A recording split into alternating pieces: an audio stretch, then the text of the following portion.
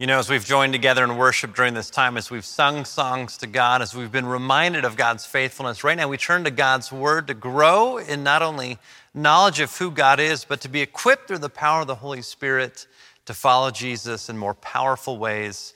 If you've missed any of these sermons, I invite you to get caught up after today's service by going to YouTube, looking up Bel Air Church, and starting with the sermon called God is Looking for Leaders. Now, we're in the 5th week of this sermon series. You don't necessarily have to have experienced the first 4 to understand everything today. Each of these stands alone. But just to give us a quick little overview of what's happened so far leading up to this day so that we can grow in our leadership is this: that Nehemiah has been called by God to leave the comforts of the palace of Persia, where he's been the cupbearer to the king, and to travel to Jerusalem and to look and see the devastation that has occurred over many centuries, and to plan and to invite the people of God to rebuild the walls of Jerusalem. And we find ourselves right now in this 5th week in Nehemiah chapter 4, and we see great opposition rises up in the midst of this great opportunity to do the work of God. You know, in my own life, I've experienced that it seems like whenever there's an opportunity, there's always opposition. And sometimes that opposition can come up from just the circumstance. The opposition can rise up from other people. Opposition can rise up from within, maybe my relationships or within the community or within an organization. But sometimes opposition rises up in my own heart and my own mind. And as I go through this, what a great reminder of what it also says in the New Testament, that, you know, we struggle and we war against not flesh and blood. That's not our real opposition. But rather, we struggle against and we fight against the spirits and the principalities. There is a spiritual warfare that is going on behind the scenes that we can't see whenever we engage in God's work. That's the key. You see, they're doing God's work. God has called them to do this task. And we are called to join God and work every day and everywhere alongside everyone as we follow Jesus. And because of that, God's enemy wants to oppose us. And God's enemy can use a variety of tactics. And so as we get into this topic, the perseverance of a leader, it's a reminder that the sermon series isn't just for people who the world looks at you and says you're a leader, but really for every single person on the planet. If you have a relationship with somebody else, if you ever interact with somebody else, you have influence over their thoughts and actions. And because of that, Ken Blanchard, a great writer on leadership, says, whenever you influence somebody else's thoughts or actions, you engage in leadership. That could be your body language. That could be something you post on social media. That could be something you say or don't say. We all have influence. And this sermon series is about equipping you to see that you have influence. And in those places of influence to grow and be not just a good or a great, but a godly leader. And with that, like I said, there's opposition. So how do we have the perseverance to navigate that opposition, whether it rises up out there or within or in here, in faithful ways that help us to grow in the ways that God longs for us? Now, there's 3 kind of broad points that I want to make as we go through chapter 4. The first is this: that godly leaders recognize the anatomy of opposition. Number 2, that godly leaders recognize the effects of opposition.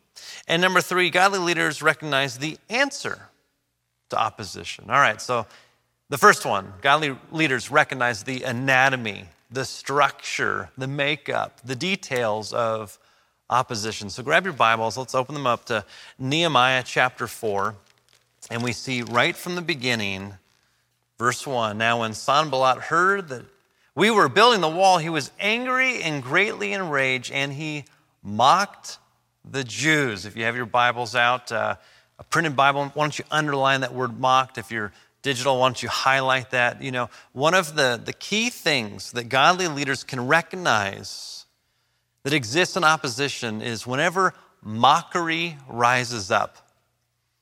I've really shifted in my thinking of this. When I was young, whenever I was mocked, I would shrink back and I wouldn't focus on the mockery. I would translate that into what I thought that said about me. And I began to believe, I can't do this, and this is foolish, and this is stupid, and I would just get so wrapped up so quickly. I would bend over. I would crumble under the weight of mockery. And now I realize that the greater the mockery, the greater the lie. And it seems like whenever somebody resorts to the tactic of mockery, they don't have any truth to stand on. It's their last resort. And so Nehemiah, as he writes here, he recognizes that what Sanballat is saying, out of his anger, out of his enragement, at the end of the day, it's simply mockery. And as you faithfully desire to follow Jesus, as you want to be a person of integrity in your workplace, and you find yourself doing some things that have integrity, that are about telling the truth, that are above reproach, that are honest, I guarantee you, you're going to have people that will begin to mock you. Because sometimes integrity isn't how you get ahead, according to the world. Sometimes being honest isn't what the world says you do to succeed, and people will mock you. They'll call you names. They'll maybe belittle you. And yet godly leaders, they recognize mockery when they see it. Furthermore, there's organized resistance. Now, you'll see this all throughout this chapter, but why don't you go ahead down to verse 7. Remember Sanballat, who I just read about? He was engaging in mockery. Well, he goes on. Verse 7, when Sanballat and Tobiah and the Arabs and the Ammonites and the Ashdodites heard that we were repairing the walls of Jerusalem, and all of it was going forward, and the gaps were beginning to be closed, they were all angry. And they all plotted together to come and fight against Jerusalem and to cause confusion in it. You will find, as a follower of Christ, that opposition rises up not just from individuals, but sometimes those individuals will band together. And these are the critical moments. Do you allow the opposition to be louder than the voice in your heart and your mind that you believe is from God? In a moment, we're going to see the right answer to opposition, but it seems like the louder and louder that opposition grows, and especially as we live in a world with social media, people can magnify these things and grow these things, and it can just become a snowball. It can become overwhelming. It can be so tempting to just quit right before you get any work done. But again, godly leaders, they recognize the anatomy of opposition. And as things get organized, as the mockery increases and spreads and multiplies through multiple people, you recognize it for what it is. The third is this: rumors begin to spread. Now, this is easy to overlook. Take a look as you go down further in this passage. In verse 12, it says, when the Jews who lived near them came, they said to us 10 times. Now, let's break this sentence down. When the Jews who lived near them, who are the them in this sentence? Well, if you read the whole chapter, you see that these are the Jewish people that live the closest to all the enemies of God, the ones who have now banded together, the ones who are now plotting together to thwart what God wants to do through God's people. And so you have people who geographically live close enough to those people, those enemies of God, that they begin to hear the anger, they begin to hear the outrage, they begin to hear the lies so much that they begin to believe it. And because they've fallen for these lies, hook, line, and sinker, they believe it as truth. And because they believe it in truth, they're filled with fear. They're filled with so many emotions. And it says that they now go to the community of God that is longing to build the wall, and they can't stop talking about these rumors. In fact, as it says here, they said to us 10 times, from all the places where they live, they will come up against us. You know, I love the moment, a crazy moment to love in Scripture perhaps, but it reminds us that sometimes it's those of us within who are well-intentioned and well-meaning can fall for lies all the time. The passage in Scripture where Jesus is interacting with Peter, and Peter, Simon Peter, doesn't understand that Jesus ultimately, after living this beautiful life, has to go to the cross to lay down his life. And so that through that, all people on earth would be forgiven as they put their faith and trust in Jesus. And so Peter has a particular view of what he believes Jesus as the Messiah is supposed to do, and dying on the cross doesn't fit into that framework. And he argues with Jesus. He says, surely no, Jesus, no. And Jesus responds and he says this, get behind me, Satan. He knows that in that moment, Peter isn't his opposition, but that Peter has fallen for a lie that comes from the heart of the enemy of God himself. And Jesus speaks not to Peter. He speaks to the lie that Peter is uttering, that Jesus doesn't have to die, that there's another way, that it can just be some other thing. And here we have perhaps an example in Peter's life and in here where we can begin to fall close to the enemy. We can begin to stop listening to God's promises. We can stop spending time in God's word, and all of a sudden we can get led astray. And so these are Jewish people who are now part of the opposition. It's not just those people out there, it's people who are well-intentioned who have fallen for the lie. And see, godly leaders, they recognize the anatomy of opposition. It can come from all places. It can come from within, it can come from without, it can be circumstantial, but ultimately, this isn't about warring against people. It's not about putting people into categories. It's ultimately about saying, God, how are you leading us? What are you calling us to do? And as we have that clear vision given to us from God, that as there is mockery and organized resistance and rumor that comes in, it's an opportunity to see it for what it is. But now, those opposition from out and from within, they have an effect on God's people. And you see, godly leaders, they recognize the effects of opposition. This isn't just some case study that you can look at on a piece of paper and be emotionally detached from. Opposition, it affects you. And as you have influence over people's lives, you need to know how it affects you, but also how it affects the people around you. There's 4 things I see right here. The first is this, that there is exhaustion from the opposition. In verse 10, but Judah said, the strength of the burden bearers is failing. Look, they're building the wall. They've gotten to the halfway point. You can read in verse 6, so we rebuilt the wall, and all the wall was joined together to half its height, for the people had a mind to work. There was momentum. Again, I talked about this last week. For 90 years, the walls around Jerusalem had laid in rubble and in waste, absolutely destroyed. 2 different attempts over 90 years had failed to rebuild the wall for the first time in 90 years. Now the third try, it's a charm. They're finally getting to work. They're finally, in a strategic way, actually rebuilding the wall. They had a mind to do it. They were of one heart, one accord, one mind. As we talked about last week, it was strategic in how they were organized. They shared the work. They had specific responsibility. They worked smartly, and now they're at the halfway point. And it's often, in my own experience, the halfway point that's the hardest and most critical point to be.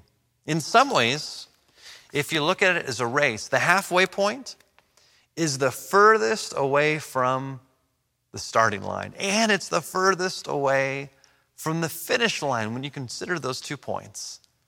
It's often the halfway point that exhaustion begins to set in, especially when there's opposition. Now, maybe some of you are trying to influence a relationship that's been broken. And you're putting in the work. And you're asking for forgiveness. You're extending forgiveness. You're doing the work of reconciliation. And you're definitely farther than where you began, but you're still a long way off from where you know a healthy relationship will be. Sometimes in those middle moments, in that period of time right in the middle, that's where things can they get exhausting. Another conversation, another round of trying to understand one another. Or maybe you're trying to write something. You find yourself at the halfway point. You're trying to create something. You're at the halfway point. You know the excitement of the new project is worn off, but it still feels like the finish line is so far off in the future. Maybe you're leading some organizational change and now the opposition has set in. Often exhaustion comes. And godly leaders, they recognize it in themselves and they recognize it in the people around them. Nehemiah recognized it when the people said the strength of the burden bearers is failing. But it's not just exhaustion, it's also frustration. Often it flows out of exhaustion. Frustration comes out. Listen to how it says in here. And there is too much rubbish. There's too much. Now here's what's so crazy. They've just completed half of the wall.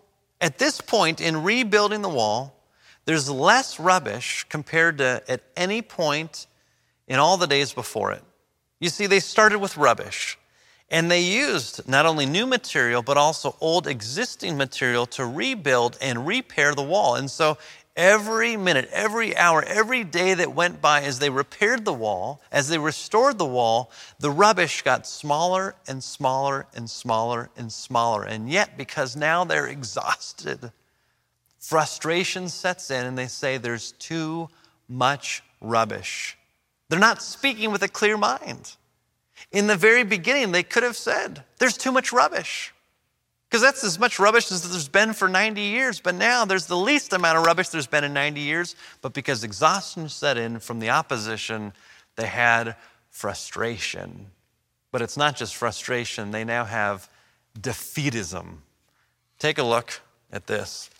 They say, because of that, still this is verse 10, we are unable to work on the wall. Forget it. We're done. We just can't do it. There's too much. We're tired. We're defeated. And godly leaders acknowledge, no, they see the effects of opposition. The people can get to a place and say, this is not going to happen. It'll never happen. I look back in the last 2 years, and in the midst of a global pandemic, we had to make some very, very strategic decisions. One of those decisions actually has had a dramatic impact on this moment. In the midst of the global pandemic, we faced opposition. Opposition that came from a variety of factors that ultimately led us to make some strategic decisions that now enables us to gather together in this moment digitally from the comfort of your own home. Now, in the midst of that, there were some people who were, of course, exhausted from all the work, who were frustrated that we couldn't do ministry how we were used to doing ministry. And some people actually said, in a defeatist sort of way, this is the end of our church if we can't do things the way we've always done them. And people, understandably, were exhausted and frustrated and defeated. And so some of us in leadership, we recognized it for what it was, that it was simply the effects of opposition. People were getting exhausted. They were getting frustrated. No wonder they were having a defeatist attitude. And rather than getting frazzled by it, we recognized it for what it was. And we continued to say, God, give us wisdom.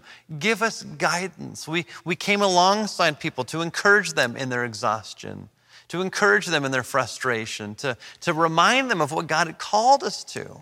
That our focus is on Jesus, even though the forms might shift in the midst of defeatism, that God was doing a great thing. And here we are on the other side of 2 years, reaching over 10,000 people a week. We've just completed a vision campaign, $14 million given towards what God is doing in and through our church to the ends of the earth. Remarkable things are happening. There was many moments of exhaustion and frustration, of defeatism, where people said, you'll never be able to raise that much money. You'll never be able to do this. And it was from some people within our church family. And that's understandable. And without getting so frustrated and upset at where that opposition rose up, again, we have an opportunity to just acknowledge it for what it is, to listen to it, to take it in, but to bring it before the Lord, the most powerful, clear voice of all, and to ask God, how would you have us navigate this? Okay, it's not just exhaustion, not just frustration, not just defeatism, but it's also fear. We see this in this section as it goes a little bit later on. It says they will come up against us. Our enemies will defeat us. In verse 12, it's not just that we won't be able to build the wall, but actually something worse. There is this great fear that we'll be killed. So not only is the work that you're doing, Nehemiah, those opponents said, not going to work, it's going to fail. It's actually going to result in our destruction. And sometimes opposition can go from bad to worse. Can go from this isn't going to work to this is wrong and this is bad. And as opposition rises up, it gains in intensity. And as we recognize the effects that it can have on people, opposition can grow, it can spread, it can stop something beautiful and glorious and good in its tracks. We see this around the globe. We see this throughout history where beautiful movements and good movements and great work is just, it's stopped in its tracks. But the key is what do we do? Once we've recognized the anatomy of opposition, once we've recognized the effects of opposition around us and in us, how do we answer opposition? Well, it's remarkable to see what Nehemiah did. The first is this: he and the people of God, they rested in God. That's the first thing they did. They didn't respond. They didn't attack. They didn't just work harder. They prayed. Take a look at this. Again, open those Bibles if you've closed them. Again, in Nehemiah chapter 4, I'm going to read from verse 1 through verse 5. Now, when Sanballat heard that we were building the wall, he was angry and greatly enraged, and he mocked the Jews. He said in the presence of his associates and of the army of Samaria, "What are these feeble Jews doing? And will they restore things? Will they sacrifice? Will they finish it in a day? Will they revive the stones out of the heaps of rubbish and burn ones at that?" Tobiah the Ammonite was beside him, and he said, "The stone wall that they are building, any fox going up on it would break it down." This is the opposition. This is the mockery. This is the beginning of the organized resistance. This is the beginning of rumor. How do they respond? They rest in God. Listen to this. This is verse 4. They pray, "Hear, O God, for we are despised. Turn their taunt back on their own heads and give them over as plunder in a land of captivity. Do not cover their guilt and do not let their sin be blotted out from your sight, for they have hurled insults in the face of the builders." They prayed. They said, "God, we want to deal with them, but would you deal with them?" And that's the first thing that we need to do in answering opposition, is to rest in God. To say, "God, it is not my responsibility to counterattack. It's not my responsibility to get back. It's not my responsibility to play their game on their rules. It's not for me to turn back and mock. It's not for me to organize a counter resistance. It's not for me to spread counter rumors. It's for me to rest in God and say, "God, because you're calling us to do your work, and this is opposition to your work, this is your enemy. So God, would you deal with them in a way that is a lot better than how we would deal with them?" Step 2, you respect the opposition. Now here's what's fascinating. They don't just pray and then pretend that there's no opposition. They pray to God and they respect the opposition. Take a look. This is a little farther on. I know we're jumping all over the place, but really amazing to see this. In verse 9 it says, "So we prayed to our God, and we set a guard as a protection against them day and night." You see, on one hand, if you take things only into your own hands, in this case, them only setting a guard day and night, you begin to believe that you alone are the only resource that you have. But if on the other end of the spectrum, if you only pray to God and you don't do any work yourself, you can be in some ways a little naive to the fact that God has given you agency to have a sound mind and to make decisions. You know, some people say, should I just pray and wait, or should I just go ahead and act? I believe it's a little bit of both. That we pray as if it depends all on God, and we act knowing that God has given us agency to move forward. In this case, they pray to God and they set guards to watch the wall day and night. On one hand, we have to rest in God, but we also have to respect our opposition. We have to acknowledge it. We have to set up boundaries in our own lives. I see so frequently, and I've experienced it in my own life, that when we lack emotional boundaries, when we don't put up guards to our own heart and our own mind, we can allow the opposition to wreck us, to discourage us, to exhaust us and frustrate us and cause us to be defeated, cause us to fear. And some of the greatest leaders and the most godly leaders are those who were called to have those clear boundaries, respecting the opposition. Again, remember I said in the beginning that we war not against flesh and blood, that we're not fighting against people, but against a spiritual force. And I love how the Apostle Paul in the book of Ephesians talks about every single day putting on the armor of God. Now, this is not literal metal armor, but this is a spiritual practice that you can put on the truths, the protection, the righteousness, the peace, all that God gives us to put on our lives so that when the day of evil comes, Paul says, not if the day of evil comes, when the day of evil comes, when there's opposition from the enemy, you will be able to stand firm.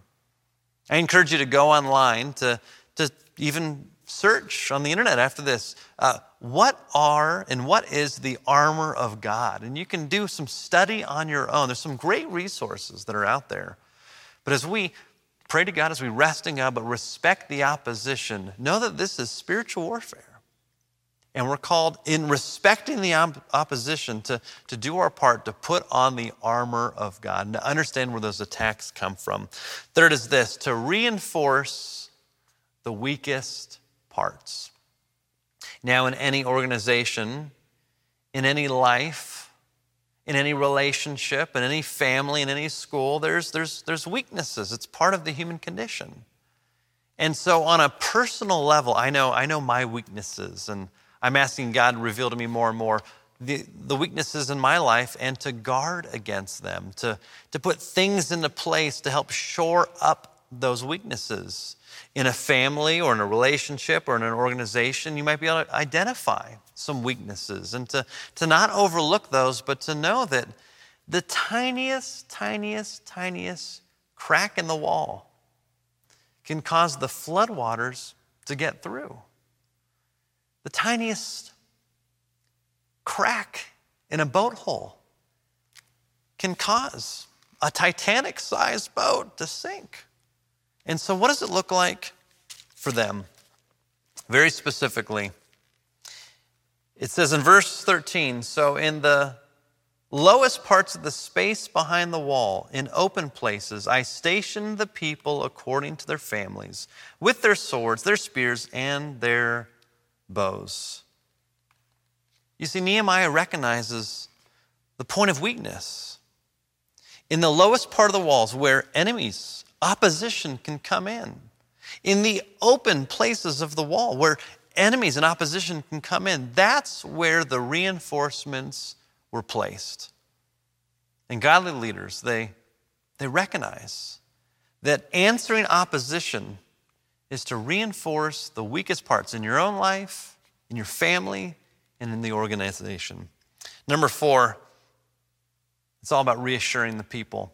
You see this again and again in Nehemiah chapter 4.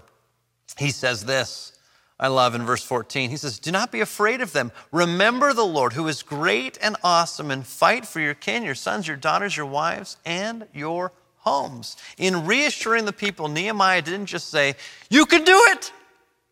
He didn't just say, you've got the strength. He doesn't say, they're just weaklings. He says, remember your God. Your God is on your side. Your God has called you to this.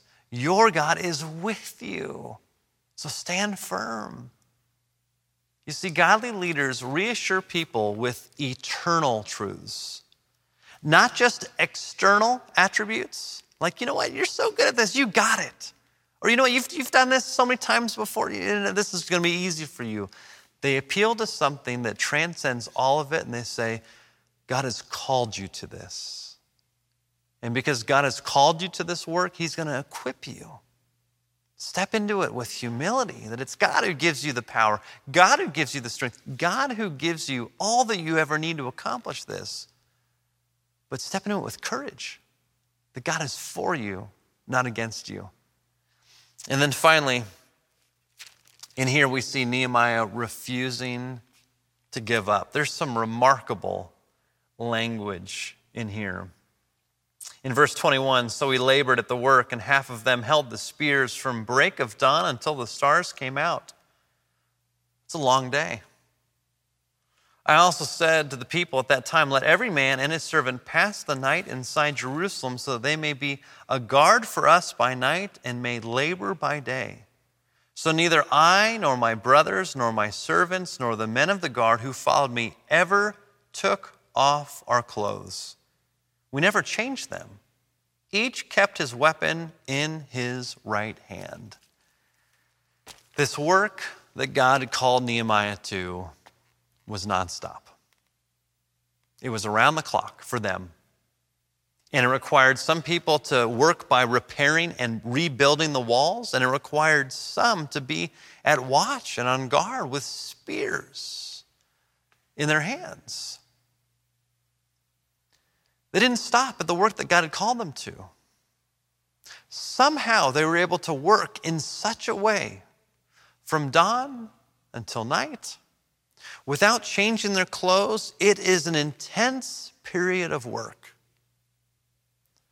And what's so remarkable when we zoom out and look at this whole sermon series, and we remind ourselves that the only way that we're going to do the work that God has called us to is if first we rest in God and who God says God is. We are.